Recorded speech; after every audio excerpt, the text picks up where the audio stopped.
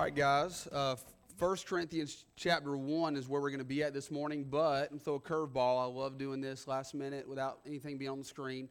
If you want to go to Revelation chapter 3, I always tend to end up there somehow. Revelation chapter 3, and it's not going to be on the screen if you got your Bible, iPad, something, phone. So we're entitling this message, A Reminder Heading into the New Year. And so I kind of made some of these comments in prayer room if you're in there. But man, we come back from Kansas City, and the way I would describe my spirit after leaving Kansas City is refreshed. I mentioned this, but we have this thing in the South where people still go to church oftentimes, but there's sort of a good old boy church mentality. Where you go to church so that when mom asks, even if you're grown, so that when mom or grandma, Paw asks, "You've been going to church, boy?" "Yeah, I've been going to church." But there's something in Kansas City that just a spirit of a desperation to know the Lord in a deeper way, to grow in the Lord, to grow in His Word, to make the work of the Lord. We say this all the time, but to literally make it their whole life. Not for it to be a compartmentalized section of their life, but for it to be their whole life. And so I was prepping this sermon before, while we were doing the airport stuff at Hartsfield-Jackson, because everybody knows you don't get it out of that place quickly. And so it was before all that, but I think it goes with that. And so Paul, here in 1 Corinthians 1, he gives some reminders to the church of Corinth. Now he spends most of the book in 1 Corinthians 1 sort of in a, if I'm being honest, sort of land blasts them for their carnality. And he gives them some reminders, pretty much letting them know, hey guys, you already know this, but you need to be called into remembrance of some things. And so he does that, and I believe that 1 Corinthians is one of the clearest books that parallels the Laodicean church. Now, it's all home folk here this morning. We know what Laodicea represents, and we find that here in Revelation 3, so I'm going there. And he lays out what it is that the Laodiceans, which represents this time period that we're in at the end of the church age, represents really as a whole what the church the testimony of the church. And so I would propose to you that 1 Corinthians, that we have, maybe not here in this building, but as a whole in the church today, we have the most common with the church of Corinth. Now, I made this comment, so I'll make it again in case you're thinking this. I don't know of anybody that's sleeping with a stepmom, because that happened in 1 Corinthians 6, and that's strange. So I'm not saying for every aspect. But 1 Corinthians 3:1, Paul says, "For ye are carnal, and are babes in Christ." And so, we've spent a lot of time in here talking about 7 stages of spiritual growth, making discipleship a huge part of the fabric of who we are and what we do. And that is because I believe one of the scariest places to be, and we all know people this way, one of the scariest places to be is to get saved and then to go their whole life and never grow. Never serve the Lord, never learn the Word of God, never allow the Spirit of God to work through their life, through the Word of God, and then go to the judgment seat of Christ. And to be saved, yet so as by fire. And so the book of Colossians is our greatest charge as Laodiceans, but the book of 1 Corinthians, I would propose to you, is our greatest parallel. And so if you're in Revelation chapter 3, he says this, and again, this is verbatim, we know these verses, but it says, "And unto the angel of the church of the Laodiceans write, These things saith the Amen, the faithful and true witness, the beginning of the creation of God. He says, I know thy works, that thou art neither cold nor hot. I would thou wert cold or hot. So then, because thou art lukewarm, and neither cold nor hot, I will spew thee out of my mouth." Why would he get so nauseous about that? Verse 17, this is oftentimes the attitude of Laodicea. "Because thou sayest, I am rich, and increase with goods, and have need of nothing, and knowest not that thou art wretched and miserable, and poor and blind and naked." In verse 18, he says, "I counsel thee to buy of me gold tried in the fire, that thou mayest be rich, and white raiment, that thou mayest be clothed, and that the shame of thy nakedness do not appear. and anoint thine eyes with eye salve, that thou mayest see. Verse 19, as many as I love, I rebuke and chasten. Be zealous, therefore, and repent. Behold, I stand at the door and knock. And we talk about this verse so much, but it's so alarming. Jesus talking to his people that the Spirit of God lives inside. Yet he says, behold, I'm on the outside. I stand at the door and knock. If any man hear my voice and open the door, I will come into him, and I will sup with him, and he with me. And if you want to turn your Bibles now to 1 Corinthians chapter 3, I mentioned this verse a second ago, but I'll quote it to kind of show us a parallel here, because we see that Laodicea is a church and a people that says, I'm increased with goods and have need of nothing, and almost to say, hey, I've got money in the bank. And so that is the litmus test for success in this life. 1 Corinthians 3:1, he says, and I, brethren, could not speak unto you as unto spiritual, but as unto carnal, even as unto babes in Christ. And so, really, as we dive into this, again, and you can be turned over to 1 Corinthians 1, as we dive into this, again, man, I just think there's some simple reminders that as we exit 2023, we can do some reflecting. But we can also these also can be a charge as we go into 2024 in our own individual lives. Brian Clark preached one of the sermons at Mission Focus, and he preached out of the book of Esther, which was cool for me because we're going through the book of Esther in the youth group, and he made some parallels. Essentially, Queen Vashti, who was the queen at the beginning of the book of Esther, she's removed as queen, and she was a Gentile queen. She's removed as queen because she did not submit to the authority of her king. Now, I'll be honest, you got to read the story. It's a weird story. You could see like, well, I get why she didn't submit. Okay, but it pictures something for us. And then what happens in chapter 2 is Esther comes in, and she's a Jew. And what that story pictures for us is really what the whole reason of the rapture of the church is. I don't know if we've ever talked about this or you know this. The rapture of the church, in part, is a big deal because Jesus calls his bride home. But really the reason that he does that, because we know this church age is a 2,000-year parenthesis. We've talked about that. It's a 2,000 years parenthesis in God's timeline of history. And so what God does with the rapture is he calls the church home, not just because he just loves us so much, and he does, praise God. But he calls us home because, again, as a whole, the body of Christ becomes almost useless. And he's like, you know what? God says, okay, it's time that we move on. We redirect our focus back to the Jew, and that's when the tribulation comes. It's the time of Jacob's trouble, and then the millennium, and etc.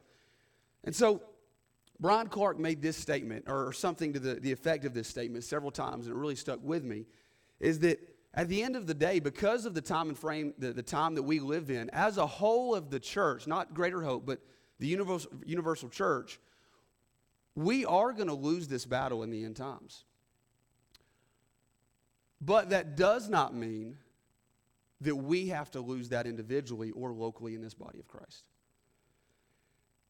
And so I think the way that we don't lose that, it's submit yourself to the Word of God. Obey it. But in short, I think the way that we don't follow the trend of American Christianity moving into 2024.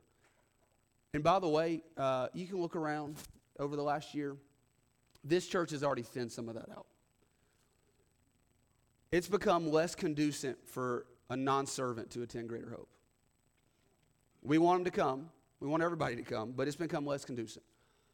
And so I believe in 1 Corinthians chapter 1, Paul gives us some things here that can charge us, and they're simply reminders as we reflect this year and we move into next year, that if we'll apply and remember these things that Paul calls us to remembrance, it can truly affect and change who we are moving forward. So let's read the text. I've already read some text, so it's a long intro. I thought this was going to be short.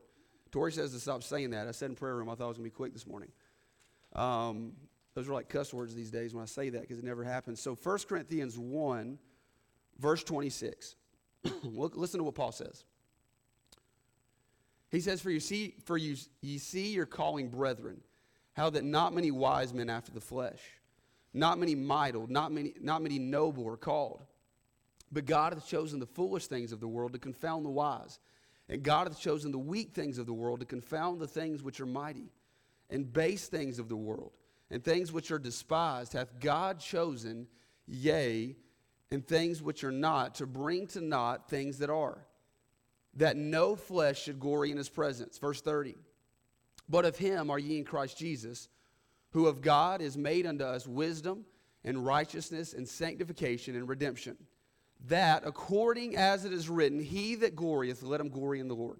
We're going to transition into chapter 2 here, continue in context.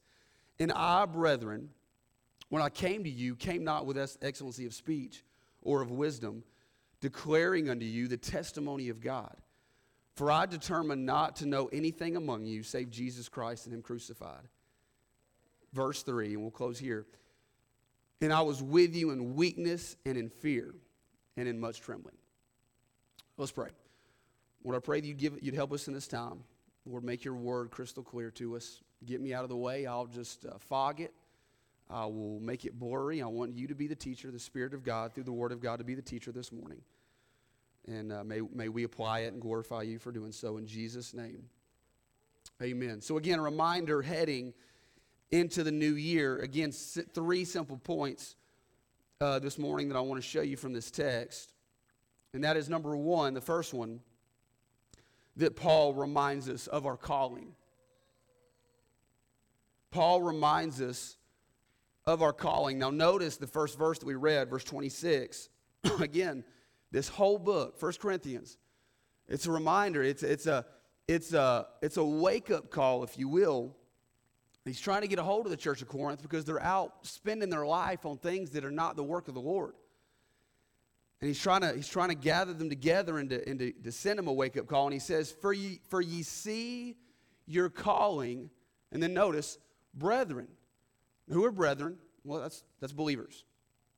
And notice that he uses the terminology, for ye see your calling. So Paul is not giving the church of Corinth anything right here that they've never heard before. In other words, he's saying, hey, you already know what I'm about to say. You know what your calling is. And I've often found in my own life, in my own walk with Christ, it is not the things that I don't know that cause me the problems. It's the things that I do know, but that I don't submit my life to in obedience. And so he reminds them there of this calling. Romans 8:28, very popular verse, very amazing verse, great promise. I would argue the greatest New Testament promise outside of salvation. He says, and we know all things work together for good to them that love God. Okay, so when we talk about this calling, before I finish this verse, when we talk about this calling, what many people's mind goes to is this famous call to preach, or a special calling that is only for certain people, certain Christians that have extra spiritual chromosomes in their body, or somebody that just has something that we don't possess. Okay, no. Because we see this in Romans 8:28.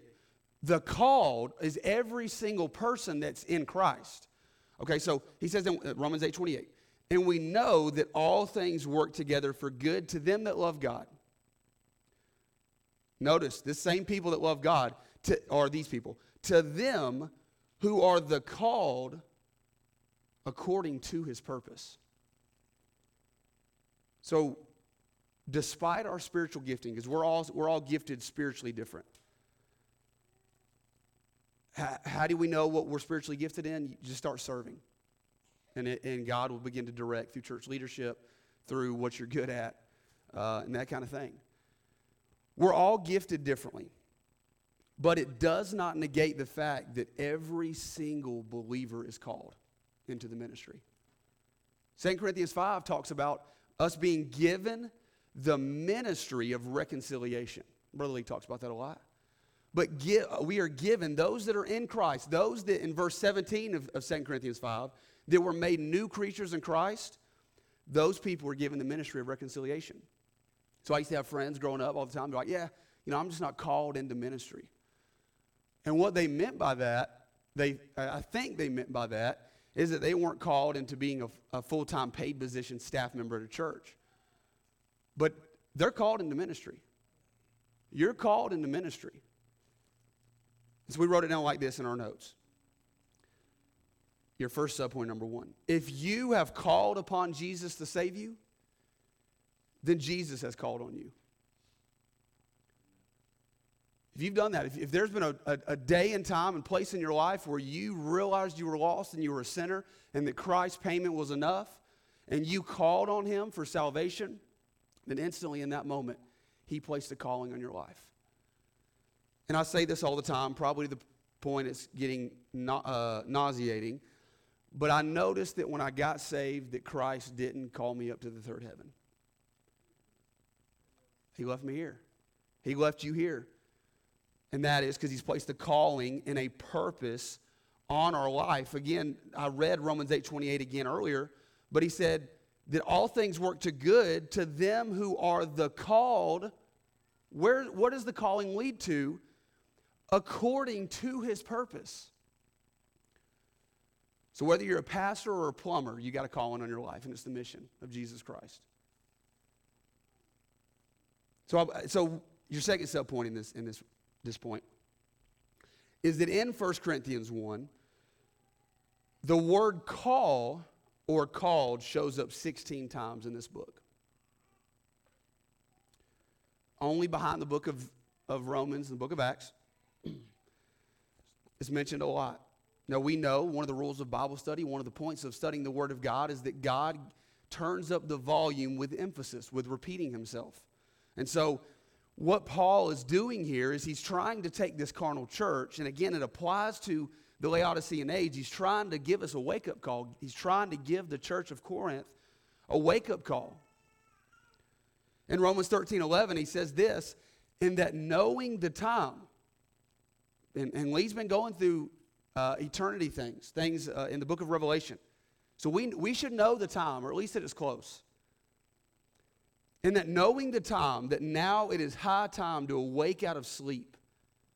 For now is our salvation nearer than when we believed.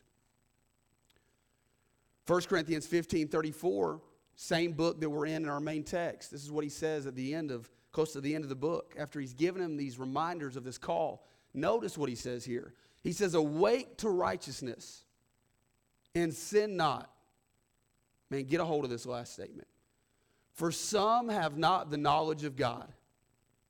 And I speak this to your shame. So, man, it could be that as I reflect in my life back in 2023, man, it could be that there are some around me that I run into on a consistent basis.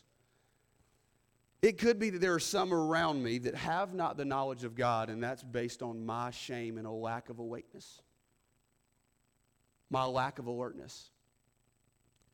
Because I've been coasting, because I've been chilling, because I've not called to remembrance these things that Paul has said, and that is, man, there's a calling on our lives. There's a purpose in which we live. Now, number 2, I want you to see this. Not only does Paul remind the church of Corinth of this calling, that again, I'll beat the drum, but not for specific Christians, but for all Christians. But number 2, Paul reminds us of God's formula in this calling. Paul reminds us of God's formula in this calling. And so again, look at verse 26. Notice the kind of people, such comforting verses, one of my favorite passages in all of Scripture. But he says, for ye see your calling, brethren. And here's his formula. This is the way God's economy works in the Christian life for those he uses. How that not many wise men after the flesh. So you say, Dylan, I'm not wise. Praise the Lord, you're qualified. Not many mighty. You're not mighty? Praise the Lord, you're qualified. Not many noble are called. But God hath chosen the foolish things of the world to confound the wise. If you're foolish this morning, at least a little bit, you're qualified for this call in your life. And God hath chosen the weak things of the world to confound the things which are mighty. And the base things of the world. I mean, real simple.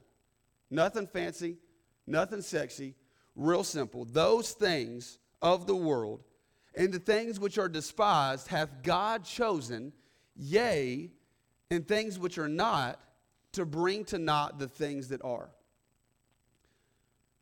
Verse 29, that no flesh should glory in his presence. And so, man, that's why many people oftentimes never come to the reality of the saving knowledge of Jesus Christ, is because God uses the base things, the things that are not, to bring to the things that shall be. And so I've experienced this personally, and I've heard testimonies of this, but that's why if you were to go and try to reach a community, a very wealthy community is way harder to reach than a poor community. They don't have any need, or at least they think. Whereas in somebody else, man, they're like, man, I'm desperate for something. I'm jacked up. And so this is God's formula. And so this ought to comfort us, because if you're like me, oftentimes when I begin to strategize or to think about, going deeper in the work of the Lord or whatever, one of the things that the devil's good at, and my flesh is good at, is to remind me of my inadequacy. And he'll do that to you too. Well, it's sort of like the devil in the serpent in Genesis chapter 3.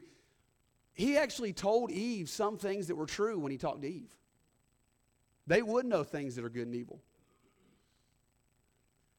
And he's right when he tells me that I'm inadequate. And he's right when he tells you that you're inadequate for this calling. But that's the whole point of verse 30 in the text, where he says, but of him are ye in Christ Jesus, who of God is made unto us wisdom and righteousness and sanctification and redemption. So in other words, every single bit of our sufficiency in this walk is of Jesus Christ. That's why Colossians 2:6 says, for as ye have received the Lord Jesus, therefore walk ye in him. So the same way that you got saved is the same way that you're to walk in Jesus Christ. Well, let me ask you, what did you bring to the table in your salvation? That's it. By grace through faith. You didn't have anything that wowed God, that he said, wow, let me tell you something. I need this dude right here. He's something special. We're not special. And so that is the very same way Paul's letting this church of Corinth know, hey, your sufficiency is of Jesus Christ. And he's placed his calling on your life, and the only way that it'll be fulfilled is if you remember how his formula works. That he doesn't call those that think they've got it all together. He calls those that are in desperation for him to work through them. And so our first subpoint here, God's formula for success is different than the world's. So the world says that the way up is to climb the ladder up. Like the way up is up. But according to the Bible, the way up is actually down. It's humility. It's to humble ourselves. And so notice what Paul says in the beginning of chapter 2 and verse 1. He says, and I, brethren, when I came to you, came not with excellency of speech or of wisdom. Hey, praise God. Because if you hadn't noticed, this guy ain't got a lot of excellency of speech. I'm not real deep in the vocabulary. He came not with excellency of speech or of wisdom, declaring unto you the testimony of God. And then notice verse 4 of chapter 2. And my speech and my preaching was not with enticing words of man's wisdom. Now notice again, it still uses the word wisdom, but it's not with man's wisdom. So there are two opposing wisdoms that are offered to us in our daily lives. They're offered in this world. He says later on, but which is a conjunction, going a different direction, but in demonstration of the Spirit and of power. So, man, which approach am I going to take to the work of the Lord? Which wisdom am I going to operate in 2024 in the work of the Lord? James 3:15 has always been an interesting reference to me. He says, this wisdom, and I don't have the previous verses to set the context, but he's talking about a wisdom opposing the wisdom of God. This wisdom, notice it's still called wisdom. descendeth not from above, but is earthly, sensual, and devilish. So why is it that God's formula is like this? Well, it's very simple. Our second subpoint. God's formula is different than the world's so that he can get the glory. Notice verse 29, very simple. That no flesh should glory in his presence. So here's a real simple litmus test. As we go into 2024 and I hope our desire individually, each of us, is to say, you know what?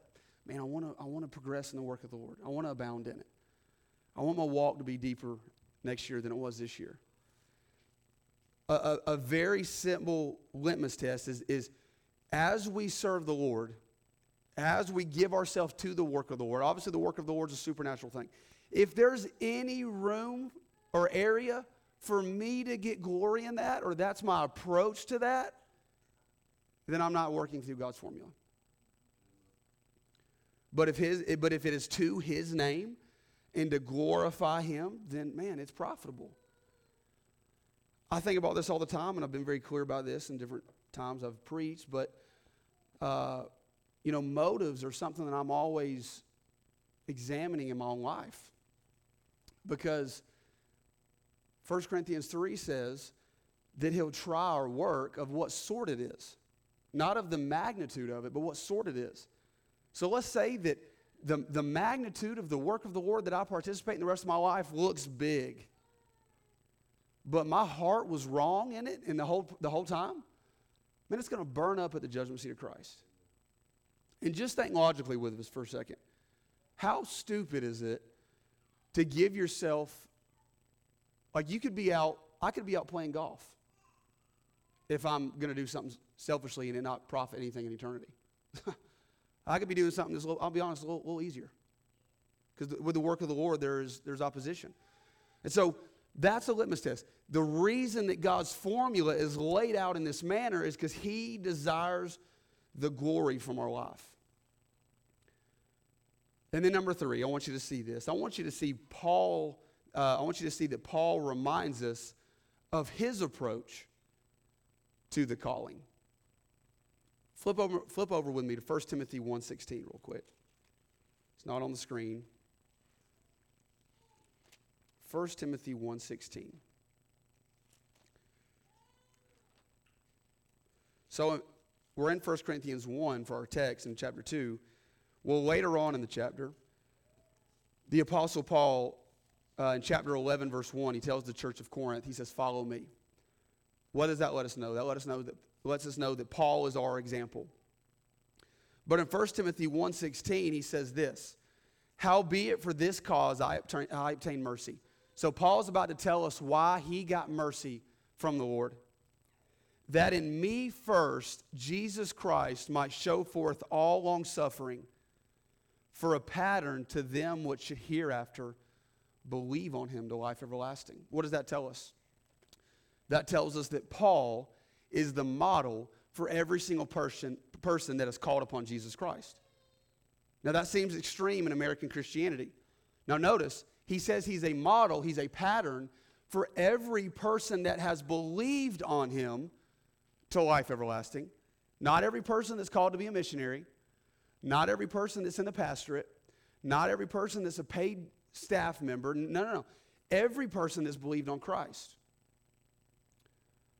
So because of that, Paul, we go back to 1 Corinthians chapter 2. Paul is going to tell us how he approached his calling, how he approached the work of the Lord. And if Paul is our model, then you know what? There's some takeaways that I can say, you know what? Paul approached the work of the Lord like that. You know, that's what I need to do. I need to approach the ministry the same way the Apostle Paul did.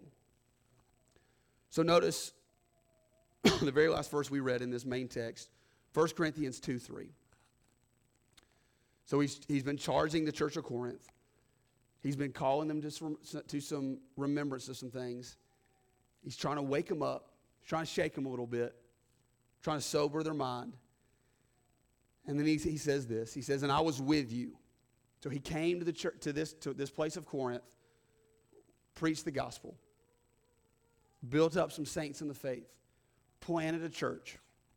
And this is how he did it. He says, I was with you. 3 things here that we're going to break down.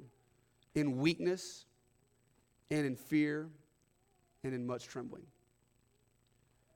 A good cross-reference for this is Philippians 2:12, which says, wherefore, my beloved, as ye have always obeyed, not in my presence only, but now much more in my absence, work out your own salvation. In other words, work out what God has worked in. Not a call to work for our salvation. That's anti-scriptural in the Pauline epistles. But he says, work out your own salvation. Notice the same terminology. With fear and trembling. Now, I'll propose to you that these things that Paul lays out in verse 3, this is not what majority of Laodicean teaching and preaching is going to say. They're going to make great of the love of God, and that's certainly true. Praise God for God's love. And they're going to make known, those kind of doctrines, but they're not. I mean, this is a biblical truth that Paul, one of the sources that motivated Paul was these 3 things. So notice, first of all, first subpoint of this, that Paul operated in weakness because he needed Christ's strength. So again, he's laid out in chapter 1, man, that he doesn't call the strong. You study out this pattern in Scripture. There's kings in the Old Testament of Judah and Israel that were oftentimes following the Lord, and then they'd get mighty, and man, that's when God stopped using them, is when they got strong. So Paul operated in weakness because he needed Christ's strength. 2 Corinthians 12:9, and he said unto me, this verse goes in direct contradiction for the charismatics that say, man, if you just have enough faith, you'll be healthy, everything will be good, you'll have money in the bank. Paul, the greatest Christian that ever lived, he comes to the Lord and asks him to remove a thorn in the flesh 3 times. It was causing weakness to him. It was causing a struggle. But this is what Jesus says back to him in verse 9. Notice it's in red. My grace is sufficient for thee. Man, that seems like a cold reply by Christ. Paul's the greatest Christian to ever live. He's got a problem that's kind of hindering him, is making some tasks harder than they necessarily had to be. And so he comes to the Lord and says, hey, God, would you remove it? God, would you remove it? And one more time, God, would you remove it? And Christ says, hey, my grace is good enough. You'll be all right. And he says, for my strength, this is why Christ would say that. For my strength is made perfect in weakness. And then notice what Paul says here. Most gladly, therefore. This is a hard reality to swallow. Most gladly, therefore, while I rather glory in my infirmities. Why would you do that, Paul? That the power of Christ may rest upon me. Verse 10, he says, therefore, because of what we just read, I take pleasure in infirmities. That's hard to say.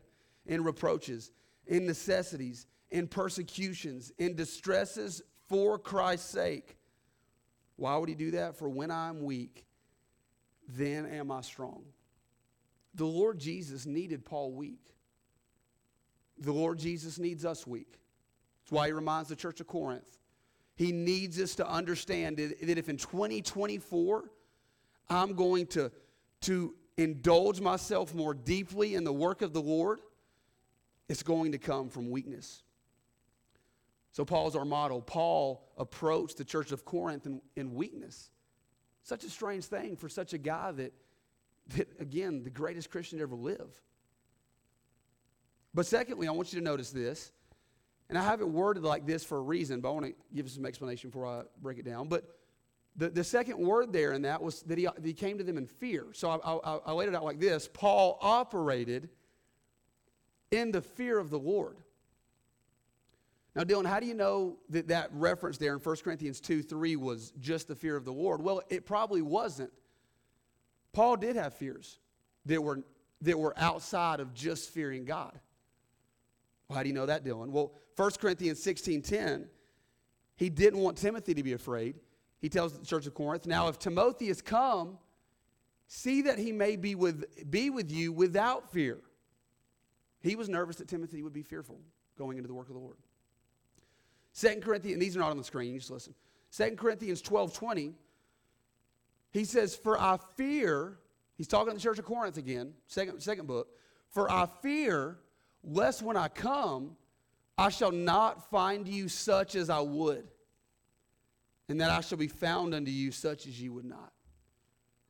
Paul had fears in the ministry. His fears were that his converts wouldn't actually mature into fully devoted disciples of Christ. Those were his fears. 2 Corinthians 11:3 says, but I fear lest by any means, as the serpent beguiled Eve through a subtlety, so your mind should be corrupted from the simplicity that is in Christ.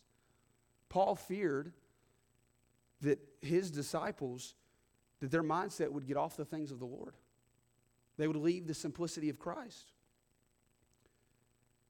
And so why do we mention here the fear of the Lord? Okay, because fear, as we approach the work of the Lord, fear is a reality. Somebody says, oh man, I ain't scared of nothing. The only person I find in Scripture that has no fear ever was actually Lucifer. So, just kind of think about that. So everybody has fear when it comes to approaching the work of the Lord. And so when we were at Mission Focus, I was sitting beside Tony G. Love Tony G. Tony Godfrey came to our church. And one of the sessions, I think it was Sam's session the last night, Friday night, he asked the question, why is it that people hide? And he was talking about serving the Lord. He's talking about engaging in the battle. He asked the question, why is it that people hide? And me and Tony G both immediately were like, fear. Now, I think that was his conclusion, Sam's conclusion. I don't say that to say like me and Tony G are smart, but it's just because it's a real thing. Fear keeps people. What most likely, if you don't engage more deeply into the work of the Lord and your walk with Christ in 2024, it's probably going to be because of fear. And we've said this before, why is it that I don't evangelize sometimes? There's only two options that I can, every time I try to mentally break that down, there's only two options. I'm either lazy and don't care enough, or I'm fearful. And I hope it ain't that I'm lazy and I don't care. So more times than not, fear is a real thing. Matter of fact, 2 Timothy 1:7 says, but God hath not given us, it's not on there, but God hath not given us the lowercase spirit of fear. You know what that tells me? That fear comes from a spirit. That's why it's real when we try to engage in the work of the Lord. But that spirit that gives us that fear is not the Holy Spirit. And so, the reason we've laid this out like this, that Paul operates in the fear of the Lord, is because the way that we get over temporal fears and so that we can serve the Lord in the work of the Lord is actually by fearing the Lord more than the fears that are temporal. So Proverbs 1:7 says the fear of the Lord is the beginning of knowledge, super important. Proverbs 9:10, the fear of the Lord is the beginning of wisdom. I want knowledge, I want wisdom. Well, it starts with the fear of the Lord. Proverbs 14:26, notice this, we're talking about how Paul was able, though he was persecuted, though he had opposition, though he had threats to his life, though he had all these oppositions, how was he able to overstep that and still engage in the work of the Lord? Well, it's through the fear of the Lord. Notice Proverbs 14:26. In the fear of the Lord is strong confidence. You want strong confidence? You need to fear the Lord. Your fear of the Lord has to supersede those other temporal fears. And again, they'll be there. They'll be real. We have to properly, in a right perspective, fear the Lord. Exodus 20:20. Notice this. I think this is kind of funny. Well, I'm not going to say that. And Moses said, and I have to catch myself. And Moses said unto the people, fear not. Okay, this seems like a contradictory verse. And Moses said unto the people, fear not. Okay, don't be scared. For God has come to prove you, and that his fear may be before your faces. Don't that seem kind of like he's telling them two different things? But he's not. He's telling them, hey, the way that you'll not fear is allow the fear of God to be before your face. You know what helps me to evangelize, to engage in discipleship? What helps me to do those things oftentimes when I'm nervous is to think, man, you know what? I'm more fearful of the judgment seat of Christ than I am that. That's more intimidating. That's more scary. And so this is the simplest way that we can analyze our fear. The simplest way, this is not on your handout, you can write it down if you'd like. The simplest way to know if your fear is godly or worldly is this. Does it drive me to the mission or away from it? Does the fear in my life, does it drive me to, the fear of God, you know what that does? Man, it drives me to obedience. Temporal fears drive me away from obedience. They drive me to coasting and being in my comfort zone, staying at my house, my 4 or 5 or 6, and no more. That doesn't work anymore. My 6 and no more. It drives me to that. The temporal fear does. But the fear of the Lord drives me to obedience. And so notice what this fear is connected to in this third point. But I want you to notice that Paul operated in trembling. Paul operated in trembling. And this is what modern Christianity is not going to teach us. It's what the Bible teaches us, but not what modern Christianity, American Christianity teaches us. They'll say that the fear of the Lord is just reverential trust. And it is part of it. No doubt about it. We're not to be scared of God that we just avoid Him. That's certainly not it. But it's more than just trusting God. It's a fear that gets us up, gets us off the couch and says, dude, this is serious. Paul trembled at the thought of planting this church, at the thought of engaging in souls, that souls were on the line. That made him tremble. So notice there in verse 3 again, he says, and I was with you in weakness and in fear and in much trembling. And again, notice the connection with fear and trembling. Oftentimes, we referenced this verse earlier, but Philippians 2:12, wherefore, my beloved, as ye have always obeyed, not in my presence only, but now much more in my absence, work out your own salvation with fear and trembling. Again, much more than just I trust you, God. That should be part of our life. Man, it should motivate me. It should. Fear is a great motivator. I don't know if you noticed this thing called COVID that happened a few years ago. I believe COVID's real. I've had it. And I know it's taking people's lives. But a lot of that was a fear thing. And it controlled the world. Fear is a motivator. And you know what? In God's economy, fear is a motivator. Should we serve the Lord out of love? Yes. Yes. The Apostle Paul is the greatest Christian who ever lived. And it disturbed him to think about not yielding his entire life to what matters in eternity. Disturbed him. Made him tremble. Ephesians 6:5. He says, servants, be obedient to them that are your masters according to the flesh. Notice this. With fear and trembling. Do a word study on those two things. See how often they're connected. 2 Corinthians 5:11. This is really where we're going to land the plane on this whole thing of Paul working through the fear of the Lord and trembling to help him engage in the mission more deeply. But he says this phrase that we quote so much in 2 Corinthians 5:11. He says, therefore, knowing therefore the terror of the Lord, we persuade men. And we always use that a lot of times talking about evangelism, and that's certainly okay, but that's not the context here. Notice I put it backwards on purpose. Verse 10 is the preceding verse to verse 11. What's the context of us knowing, therefore, the terror of the Lord that makes us want to persuade men? That made Paul want to persuade men. He says, for we must all appear before the judgment seat of Christ. And that was Paul's fear and terror that did not allow him to remain coasting through life oftentimes the way I do. Oftentimes probably the way you do. It motivated him. And so, And I wrote this statement down, and you're going to, after I read it, you're going to be like, you wrote that down? That was that deep? It's not deep. But it was a song that we were singing at Midtown.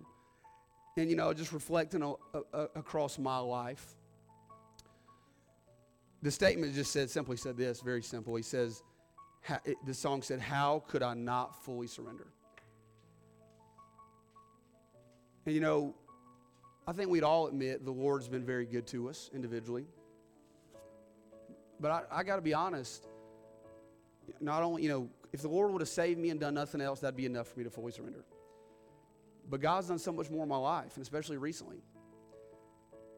I would be an idiot not to surrender. Like, I'd be a fool to not surrender all in 2024. It's bad math to not fully surrender. Why would I waste 70 or 80 years here, or 90, for thousands there? Lee said it not long ago, and I actually quoted it when I preached at Grace not long ago, because I was like, that's a good way of putting it. But in eternity, God's no socialist. Everyone that is called upon Christ for eternal life will spend eternity with him. But how we rule and reign with him will not be equal. And so I read this verse in prayer room, and this is really my heartbeat, leaving Midtown and throughout Mission Focus. And this is when I'm analyzing my life in 2023, I hope my answer is yes to these, but I want my answer to be yes to these moving into 2024. But he tells the church of Corinth in the same book, close to the end of the book, he says, therefore, my beloved brethren, be steadfast, unmovable, always abounding in the work of the Lord, for as much as ye know that your labor is not in vain in the Lord. Man, I said this, but abounding in the work of the Lord is a hard thing, but it seems reasonable. But to always be abounding in the work of the Lord, like that means I'm always on this trajectory where even though I feel like I'm like this. That seems impossible at times. But man, if I'll call into remembrance these things that Paul has given the church of Corinth in 1 Corinthians chapter 1, 1 Corinthians chapter 2, and he approached the work of the Lord in a certain way. You know why Paul approached it in weakness, fear, and trembling? Because he knew it was serious. More serious than anything else this world has to offer. And he knew he in and of himself was incapable. And he needed the Lord to do it through him. And it caused him to be desperate. So we laid out this call in Scripture. When you study out the word call in Scripture, it is normally connected with an invitation. So God's given us an invite. Hey, not only have I saved you, I'm giving you this opportunity to partake in my work. And you should do it anyway because you're not going to hell. You have an eternity with me. But you know what? I'll reward you if you do it with the right motives. Crazy. So a call in Scripture is connected with an invitation, but a call in Scripture oftentimes is also at the same time connected with a command. So man, in 2024, may we say yes to that call in every aspect of our life. If you're not involved in discipleship, why don't you get involved in discipleship? If you're not actively evangelizing, now let's get busy evangelizing. You know, if we work through this whole thing of discipleship and everybody that's being discipled is discipled and nobody evangelizes, you know what happens? Nothing. We just chill. So I'm going to pray. You just do business with the Lord. You can come forward. You're more than welcome to come forward. But if you just want to do business in the seat, we won't do a long, drawn-out invitation. But I'll pray, and then we'll dismiss. And I'll say this: it is all home folk, but I don't know your hearts. Maybe there is somebody that's crept in and they're lost. Your call is to come to repentance, to come to salvation, to come to Jesus Christ. That's your call. Your call is not the mission yet. That happens at the moment of salvation. So if you've not come to Christ, come grab me after service. Do whatever. Come down here. We can get a lady or myself or another guy to show you in the Bible how you can do that. Let's pray. Lord, I thank you for this time. Lord, I thank you for your word. God, I thank you for I thank you for how simple the Bible is sometimes and just how direct it is, because that's oftentimes how I need it. I thank you for how direct Paul was through the inspiration of the Holy Spirit to the church of Corinth, because like I said, I believe, Lord, I think that Laodicea parallels, more than any other church, parallels the church of Corinth. Maybe not us individually in this room, majority of the time parallel it, but as a whole, that is what the church today parallels the carnality of the church of Corinth. Lord, it's a cancer that we have to guard against every single day, lest it sweep us away unto living unto pleasure unto ourselves and to forget why we're even here. I pray that you'd use this word, you'd supercharge us going into 2024. Pray that if anybody be lost, Lord, may they not go to hell over pride or caring about what someone else thinks. May they have the fear of the Lord over the fear of over fear of man. The fear of man's a snare. That's what Proverbs says. So Lord, I pray that you'd be with us as we go forward. I pray that you protect us New Year's Eve, New Year's Day. That you bring us back safely on Wednesday. I pray that you continue to use Lee. I'm sure he's preaching now. I pray that you'd help him in the next service as well. In Jesus' name, amen.